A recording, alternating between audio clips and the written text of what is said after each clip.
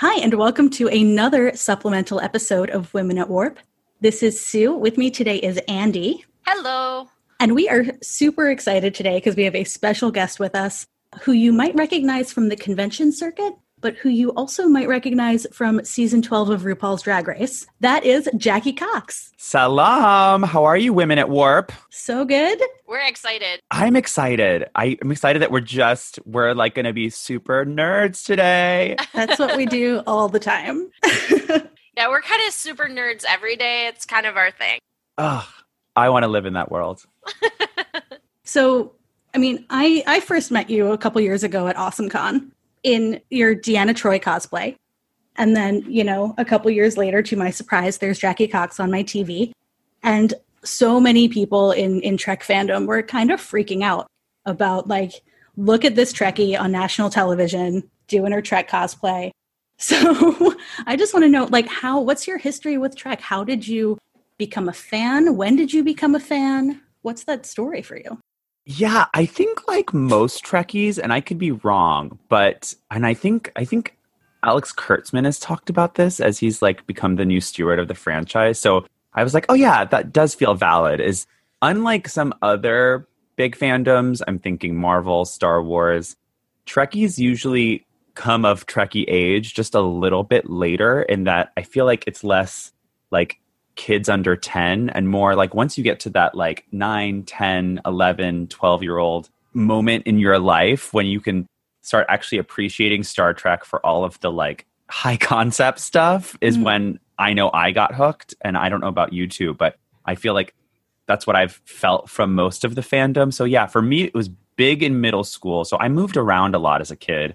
I lived in a different city for 5th, 6th, 7th, and 8th grades. So all of those grades were in different cities. Oh my. And those are all like really formative years, right? And I remember, that was the time when, it was kind of, I guess, the heyday of Star Trek in the sense that Next Generation was just finishing its run. Deep Space Nine was on the air and Voyager was starting up on UPN. And like, even though, I didn't have a lot of constants in my life, I loved Star Trek. And I kind of loved that it was like mine. My cousins were big Star Wars fans. They had all the action figures, which I dabbled in as well. And I love Star Wars, but I kind of loved that Star Trek was my thing and that I could like, feel like I was learning a lot about this like mythos and all of these amazing cultures, that are, of course, not real, but also based on the real world. And yeah, it was like my little escape and like somewhere that I could go every week and be myself, be my nerdy, dorky self and, explore the questions of the mysteries of the cosmos. What was the first episode you remember watching? I think one of the first episodes I remember watching, it was definitely TNG.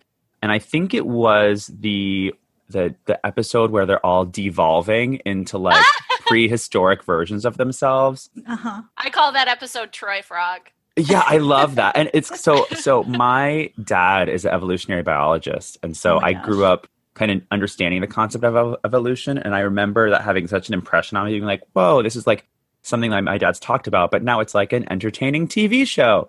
So it's like, I think that's the first episode I can remember watching like really clearly. And then I started really getting into TNG and then Deep Space Nine. And then the series that I watched from beginning to end, like live as it was airing, was Voyager, which I, whether or not people love it or hate it, I loved it. I loved how strong Catherine Janeway was as a captain.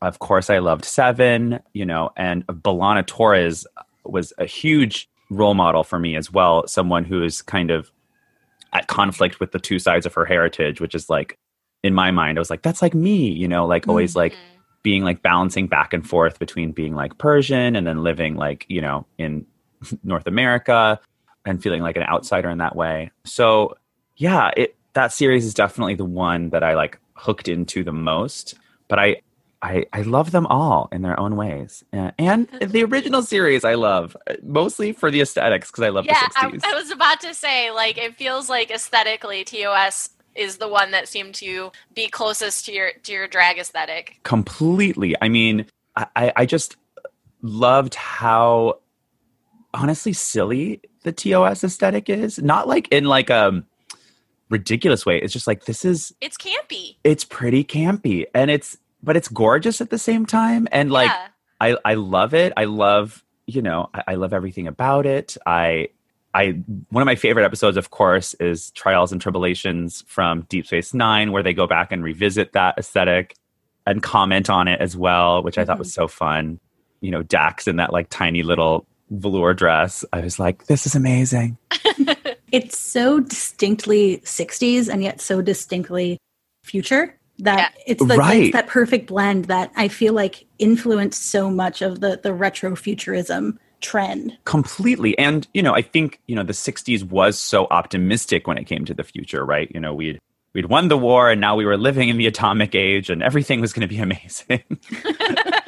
And I think we'll never quite ever get back to that, I doubt, in terms of an aesthetic point of view of like, all these like smooth lines. And this was like incredible that we could even do this with like clothing and graphics and aesthetic that they did in the 60s. But yeah, a huge influence obviously on me and my drag, and just,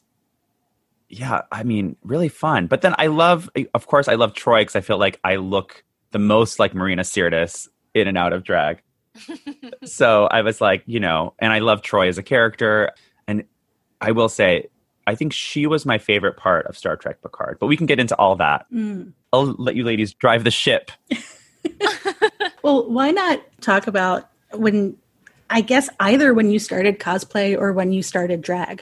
Did they go hand in hand? Did one lead to another? How did that work out for you?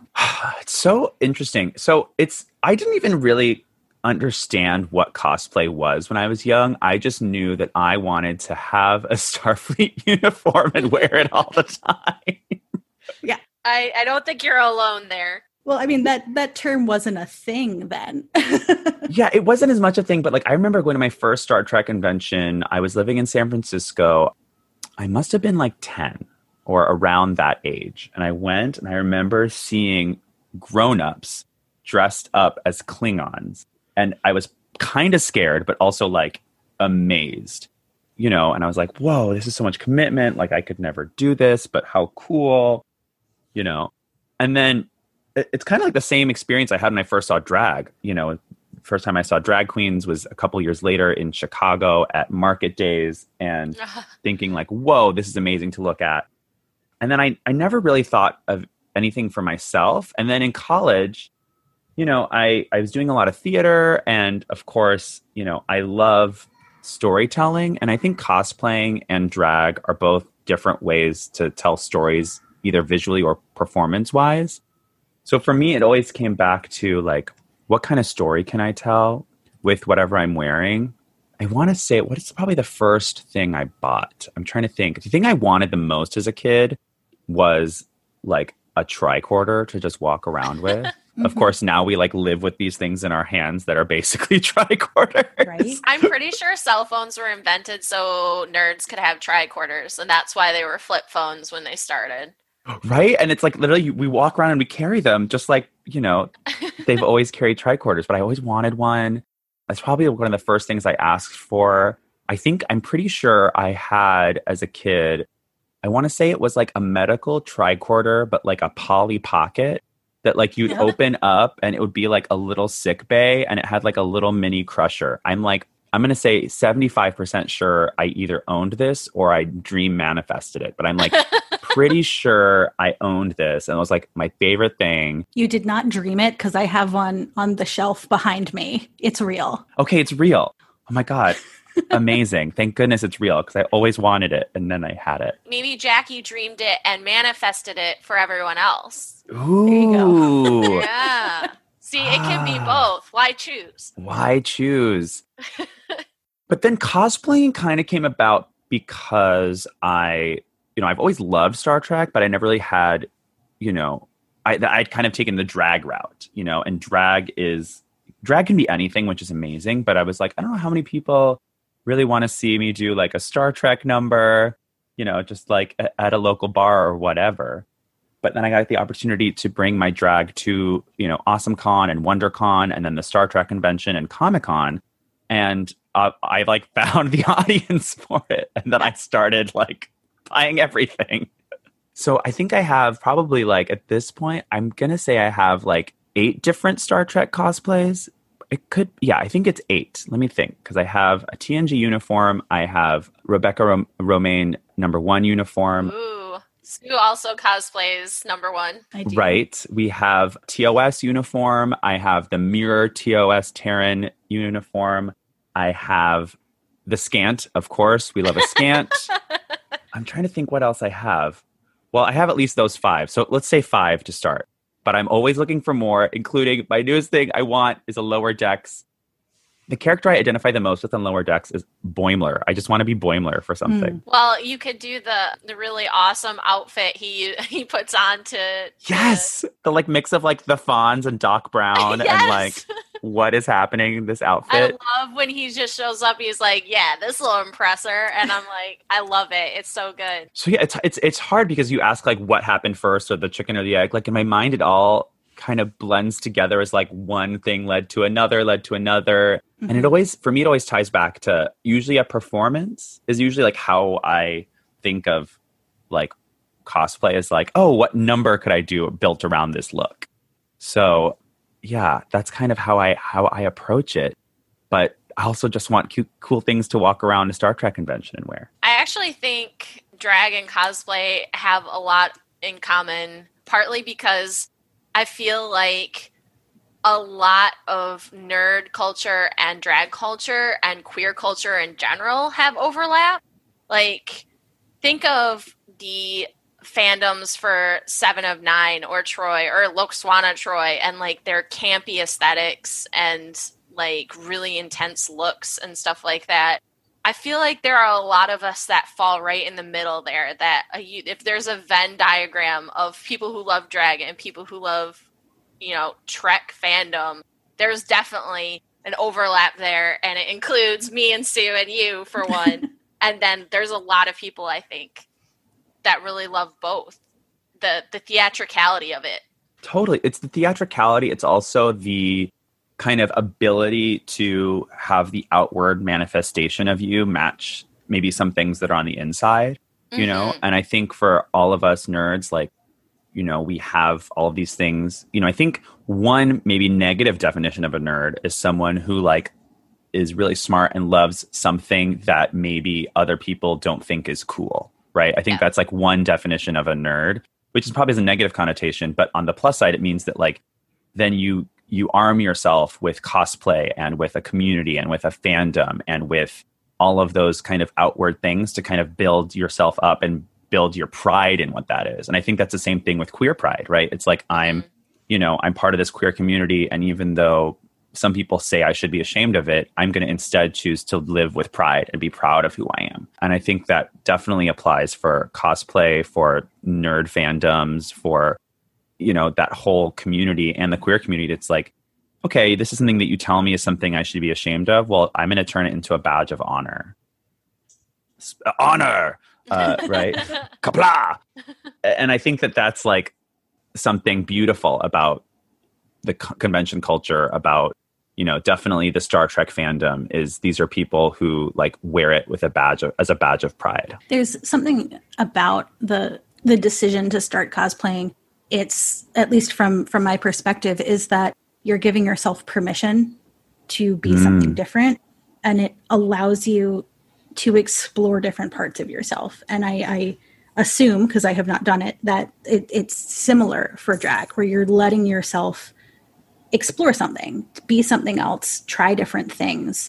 And there's a neat part of the cosplay community, at least the parts that I've been in that, you know, you can play with the gender of a character and it doesn't matter. You can play with the expression of a character and it doesn't matter. And it's wonderful to see the creativity come out and see people who maybe identify with a character who is not visually or aesthetically like them, but to make it their own, if that makes any sense at all.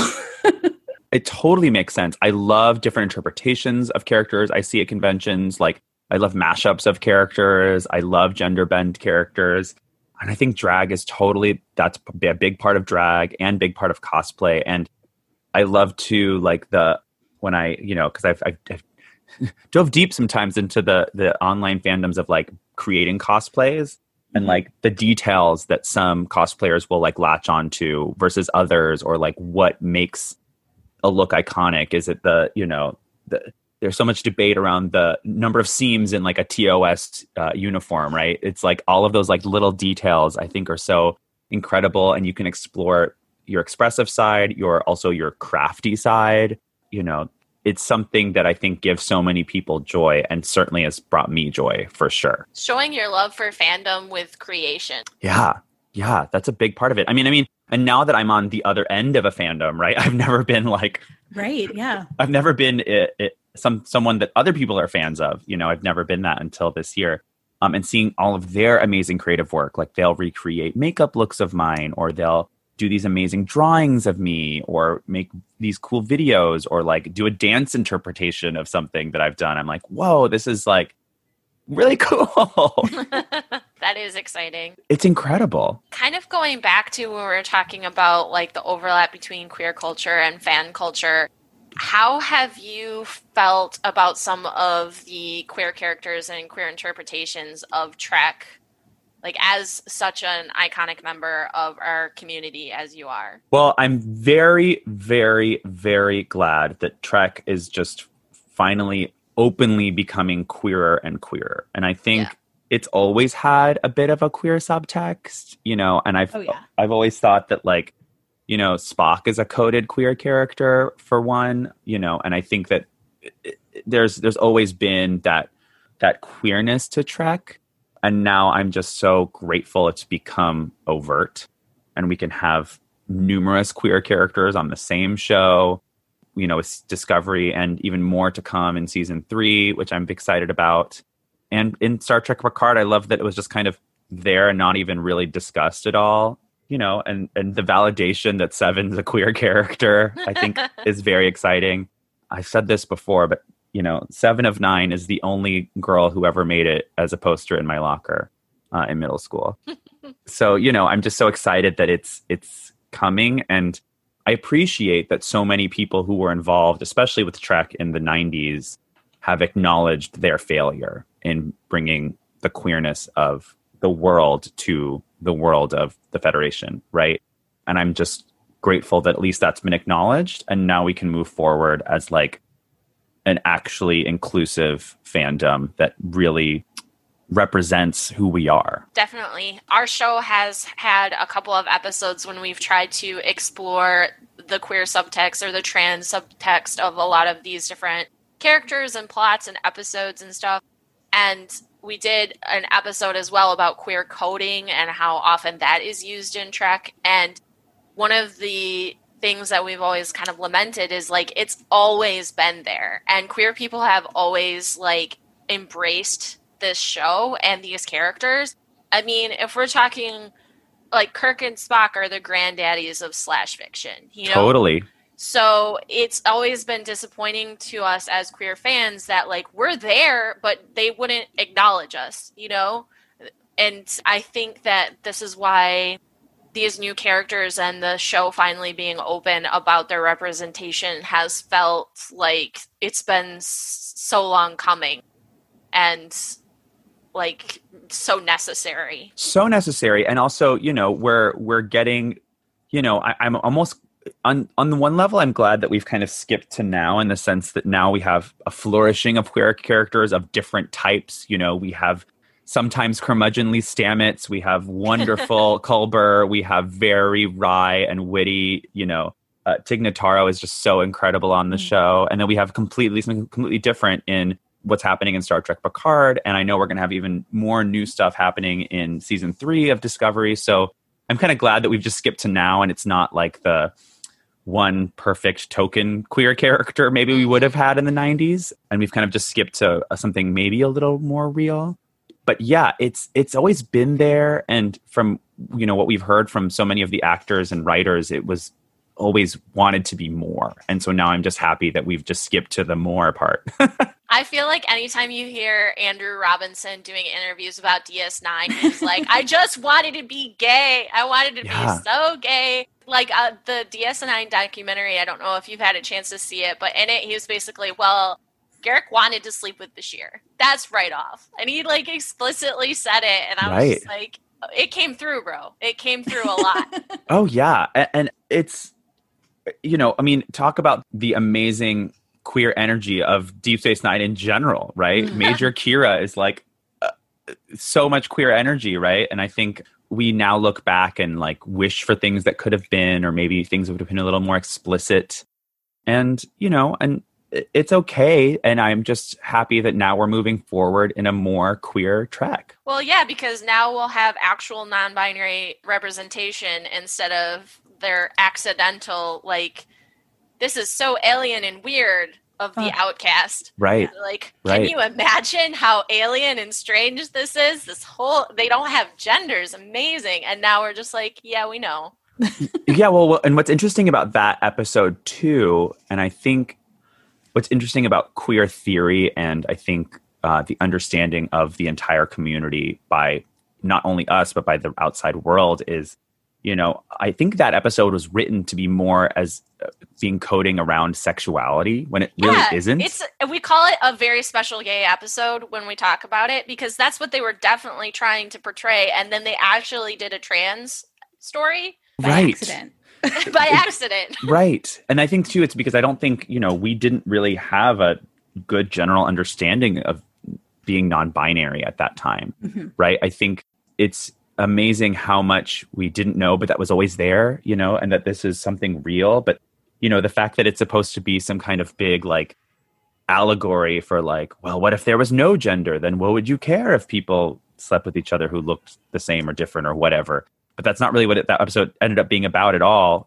But it's just interesting to me, and then, of course, to use hunky Riker right in the middle of it, and that's something, too, I love that Jonathan Frakes has always also been one of those actors who said, like, I wish we'd done more.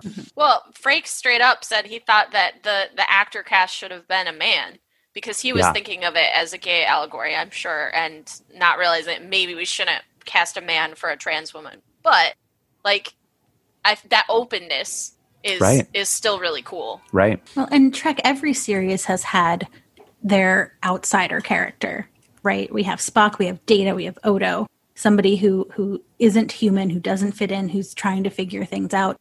And one of the things I love about Star Trek is that you can read that character in so many different ways. That can be your nerd kid who is bullied at school. That can be your queer kid. That can be autism allegory. So there are so many different ways that character can mean different things to different people who are watching. But at the same time, now in 2020, explicit representation is so important. And I think that's where, some of the fans complaining about these things, SJW Trek, sign me up for that. But yeah, that we've had allegories, we've had metaphors before.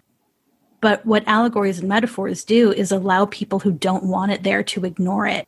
And when you have explicit representation, you can't ignore it anymore. It's part of who that character is. Right. And I think what's really important, too, about the explicit representation of queer people is that if we're saying in the year 2020, we've made this much progress so far for queer rights, then by the 23 and 2400s, like, we better have a lot more. And it better not even be a question of whether queer people can serve in Starfleet or not, right? And so I think that that's something that it's like, what is this really an allegory for? Because if you're telling me that, like, in the future, humanity has become enlightened, then you better prove it to me. And one big way is to say, hey, we're actually accepting of fellow humans and who they are. Yeah, that's one kind of underlying tension that's always been present in Trek, is that they're trying to portray a utopian future, but they're still speaking the language of whatever they wrote the episodes. So there's a limiting of an imagination because they didn't have the language, they didn't have the societal understanding.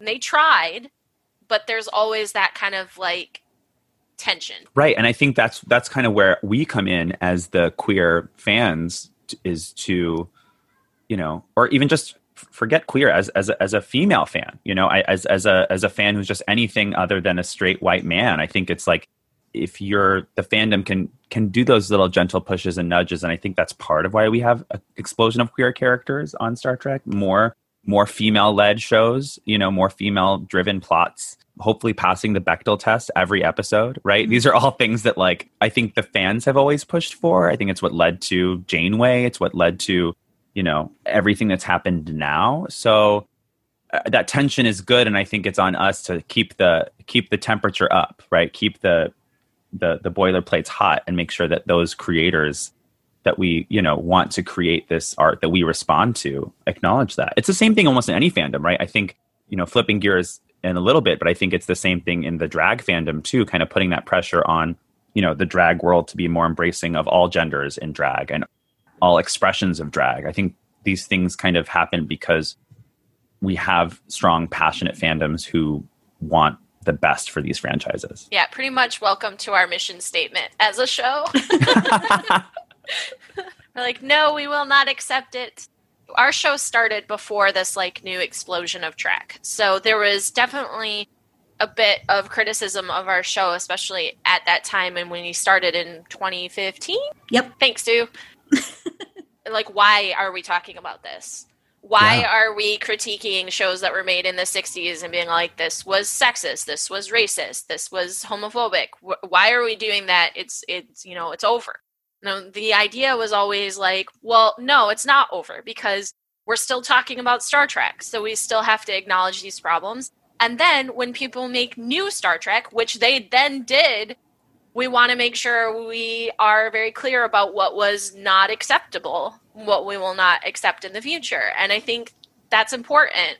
And it's important to continue that conversation because art is not static. It's not dead now. Like TOS is not dead. It's still a living, breathing entity because we still talk about it and people watch it for the first time today. I mean, there's still, in theory, right, two huge parts of the franchise that are directly tied into TOS, right? The Kelvin movies are still very much a reboot of TOS. If they continue on, if they don't, we don't know.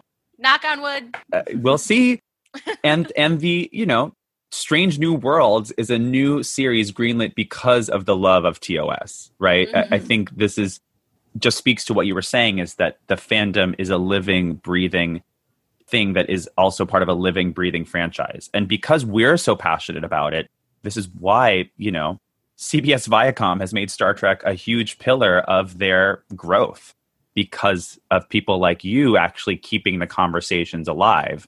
And, I think and I hope that the Star Trek fandom is one that, these big corporations who own these franchises actually appreciate how thoughtful most of us are and in our critiques and our hopes and our wishes. And so I love things like this podcast that we can actually explore these topics and, not just be, people yelling in all caps into a void, right? So I think that there's a way that we as the fans can influence the things that we love to be even better versions of the things that we fall in love with. And Star Trek certainly has a history of that with its fandom. Completely, right? And I think that speaks to the strength and the power and the intellect of this fandom. And one of my favorite conversations to have along these lines is the things that when they aired, when they were made, were very progressive, but are seen as problematic today.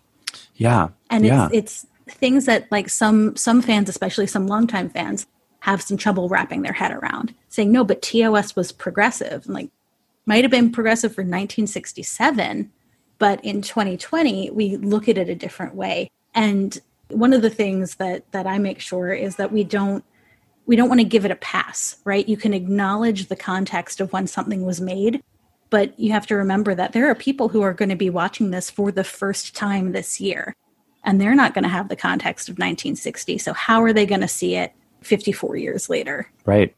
And I think, and I hope that not giving something a pass doesn't mean to discount it entirely, right? I think we can acknowledge that we all became fans of Star Trek before the year 2020 and prior to, and even still, there'll be things that we're watching that are coming up on season 3 of Discovery that we're going to be so excited about and feel so happy about. And then in 5 or 10 years or 1 year, we'll say, oh, wait a minute, maybe that was a little problematic. And that's okay. It's okay to,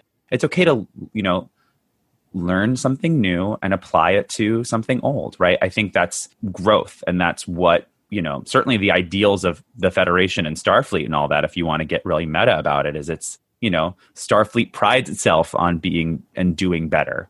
And I think as fans, we can do the same and not, I think guilt is not a useful emotion here. Mm-hmm. You can't feel guilty about something you didn't know or something you didn't realize. And then when someone points it out to you, don't feel bad that you didn't know, or just move forward from that moment. Right. Mm-hmm. And I think as we learn so much about this world and other people's experiences in it that are not our own, it's okay to add that knowledge to how we view things from our past and how we'll hold things accountable that are yet to be made that are in our future. Right. Yeah.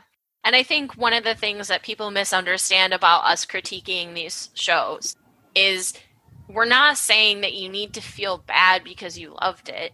We love it too. You don't have to throw it away. You just have to keep it in mind while you're enjoying it, especially when it comes to TOS. Oh, you don't think that you don't think the captain should sleep with a different alien woman every week? Yeah, I had some serious trouble. I came to the fandom late. Andy's a newcomer. Yes. Welcome, Andy. Thank you so much. Most Trekkies, as you pointed out, kind of come to Trek in adolescence. And I came to it in 2013, so I was a grown woman. And I was also seeing these things for the first time. And in some cases, I was like really into it. And in other cases, I was like, And it was kind of like a fresh-eyed perspective because a lot of these conversations have been hashed over by the fandom for a long time. And so when I was coming in completely fresh and didn't know anything, it was kind of an interesting dynamic, I guess. And so that's why I always keep new fans in my mind, because I was a new fan once, not that long ago. And there will be people that will start their Star Trek journey 10 years from now, Yeah, it's so funny. I was just, as you were saying all this, I kind of remember if you think of someone like, our High Holy Priestess, Majel Barrett Roddenberry, may she rest in peace, and think about Number One versus Christine Chapel, and the ridiculousness of how she had to change herself to be a character that the network would want on this show. It's sad, but she did it. And luckily for her, there was this amazing light at the end of the tunnel with an amazing history of characters she played in the 90s, right? And the computer and all that stuff.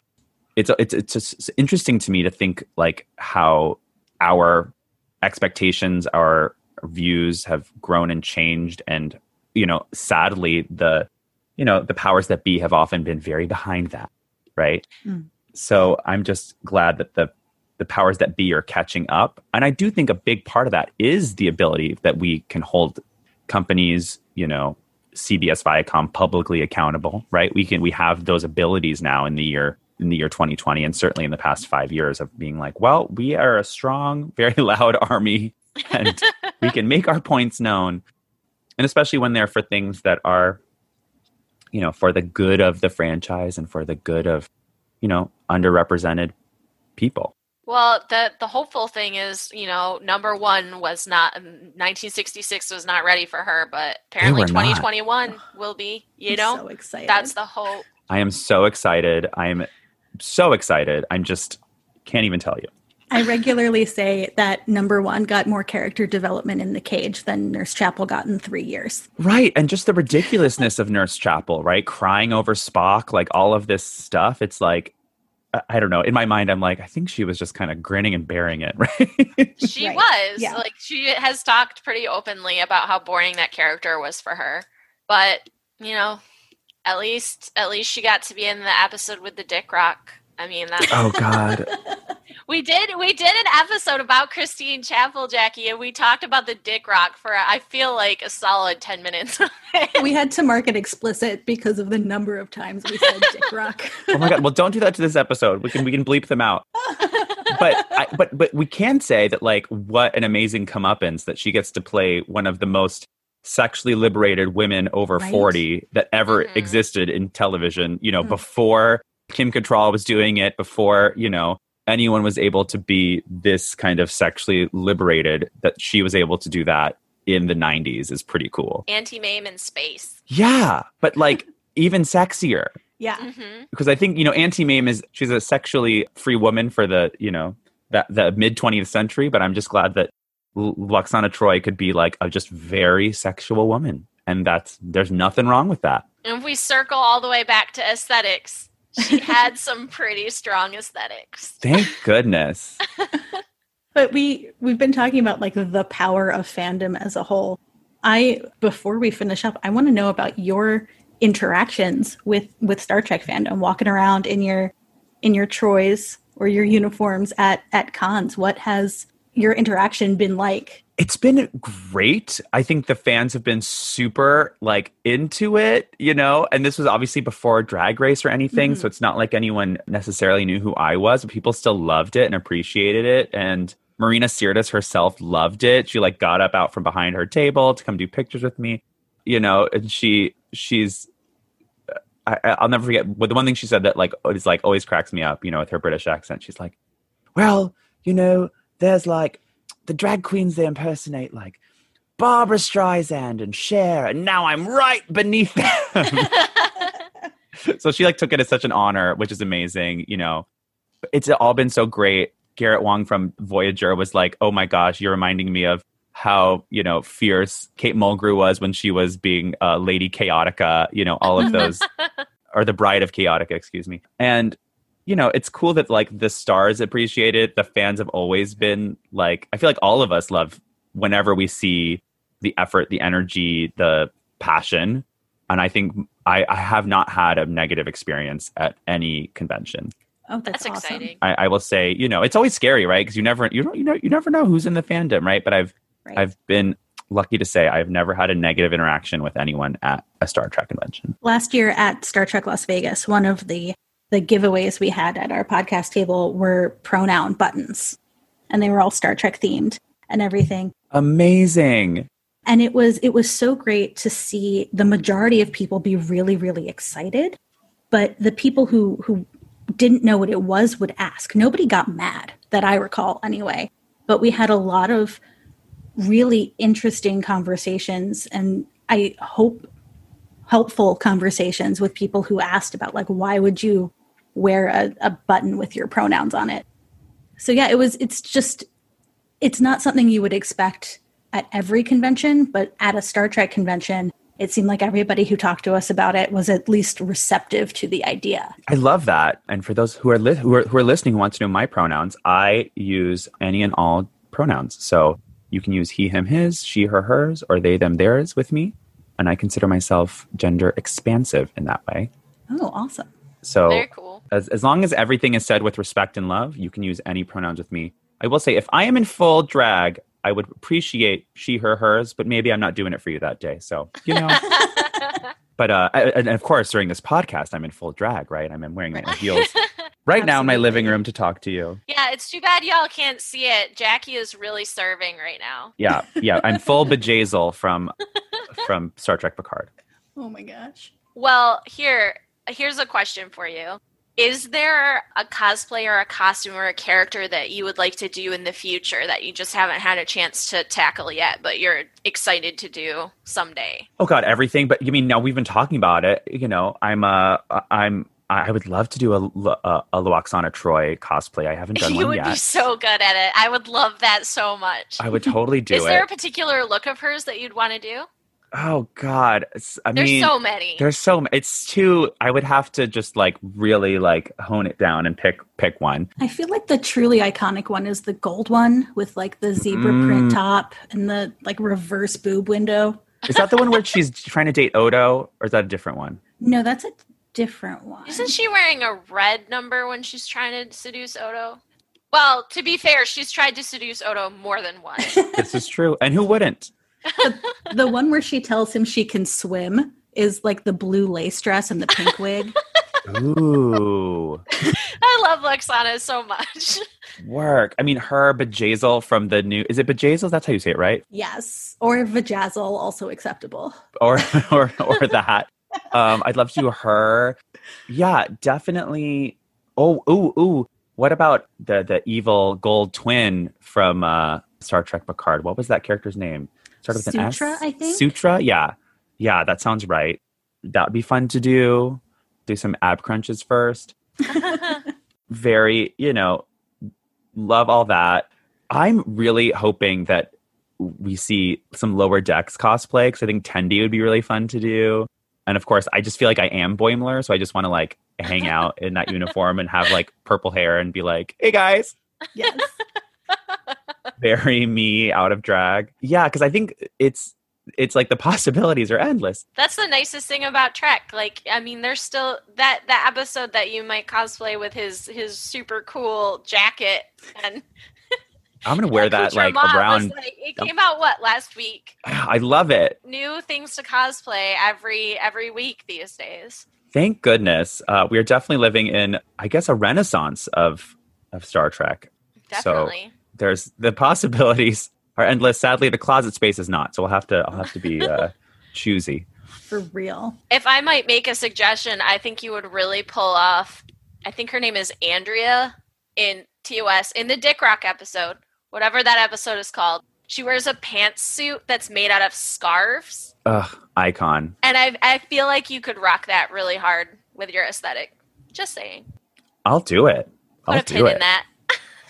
Well, I just have one more question, and that is about your interactions with Whoopi Goldberg. OMG. You got to meet Whoopi. I got to meet Whoopi. You guys, she really is Guinan, just in case people in the family didn't know. She just in real life has that much kind of amazing prescient energy. Like she knows exactly what you need to hear and will say it to you. And it's almost like spooky, right? Because it's like, this is a character she played on TV, but you're like, oh no, you're really that person. You're able to like see what someone's problems or fears or insecurity are and then help them move through that. And she definitely did that with me, which was, something I will never forget. And then, yeah,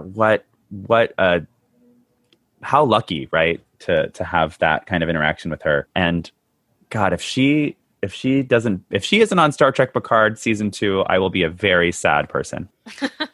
She accepted that invitation on live television. We are expecting it. And I just love the story of how Whoopi came into Trek, right? Because it's tied into so much of what we see as the beauty of Trek, of her seeing Nichelle Nichols, of that being such an impact on her, of Gene Roddenberry not believing that she wanted to be on the show and her finally having to like get a hold of him. I mean, the story is legend at this point, but like it ties back to so much of like the beauty of Star Trek and like how it does impact people, including a young Whoopi Goldberg, which is like how cool that then she was like, I loved this so much as a kid that now I want to, in a sense, give back, right? Because she was definitely the biggest star that they had on that show, right? That she was at her super bookable prime peak in the 90s. And she was like, yep, I'm going to be on this TV show because I want to be. I think that kind of adds to the characterization is that Whoopi had such a say in it. Totally.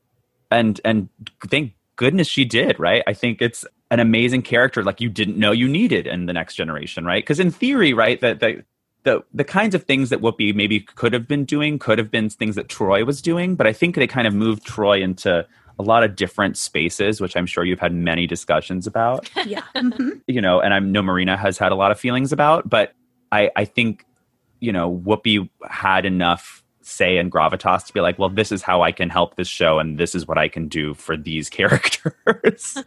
She just had a tremendous empathy as Guinan, and I still remember when I was first watching the show, I started with TNG, and the first season of TNG is rough.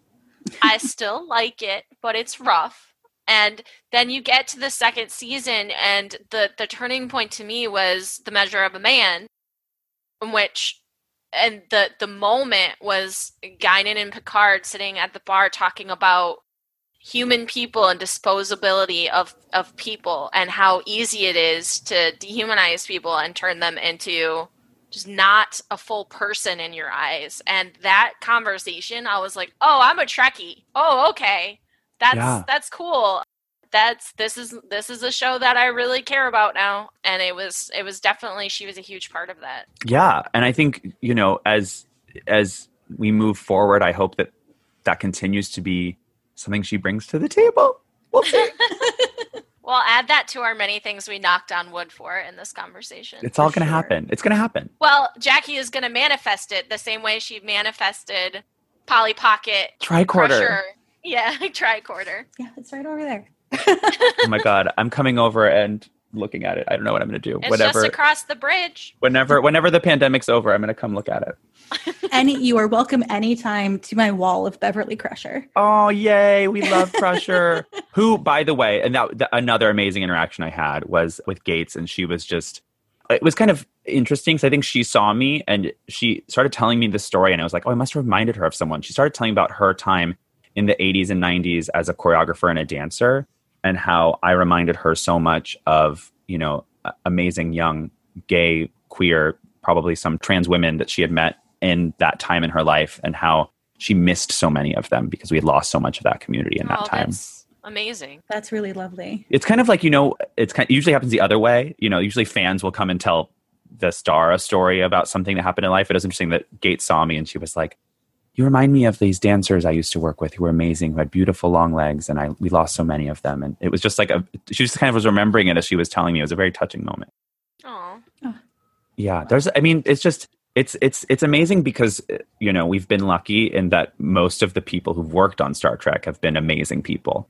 And so we're lucky that we still have so many of them to connect to and, interact with either on Twitter or at the conventions, and, that they've embraced it as well. Absolutely. Well, is there anything that you want to share with our audience we didn't talk about today? Anything you're doing in the future that you want to let us know about future projects or? Yeah.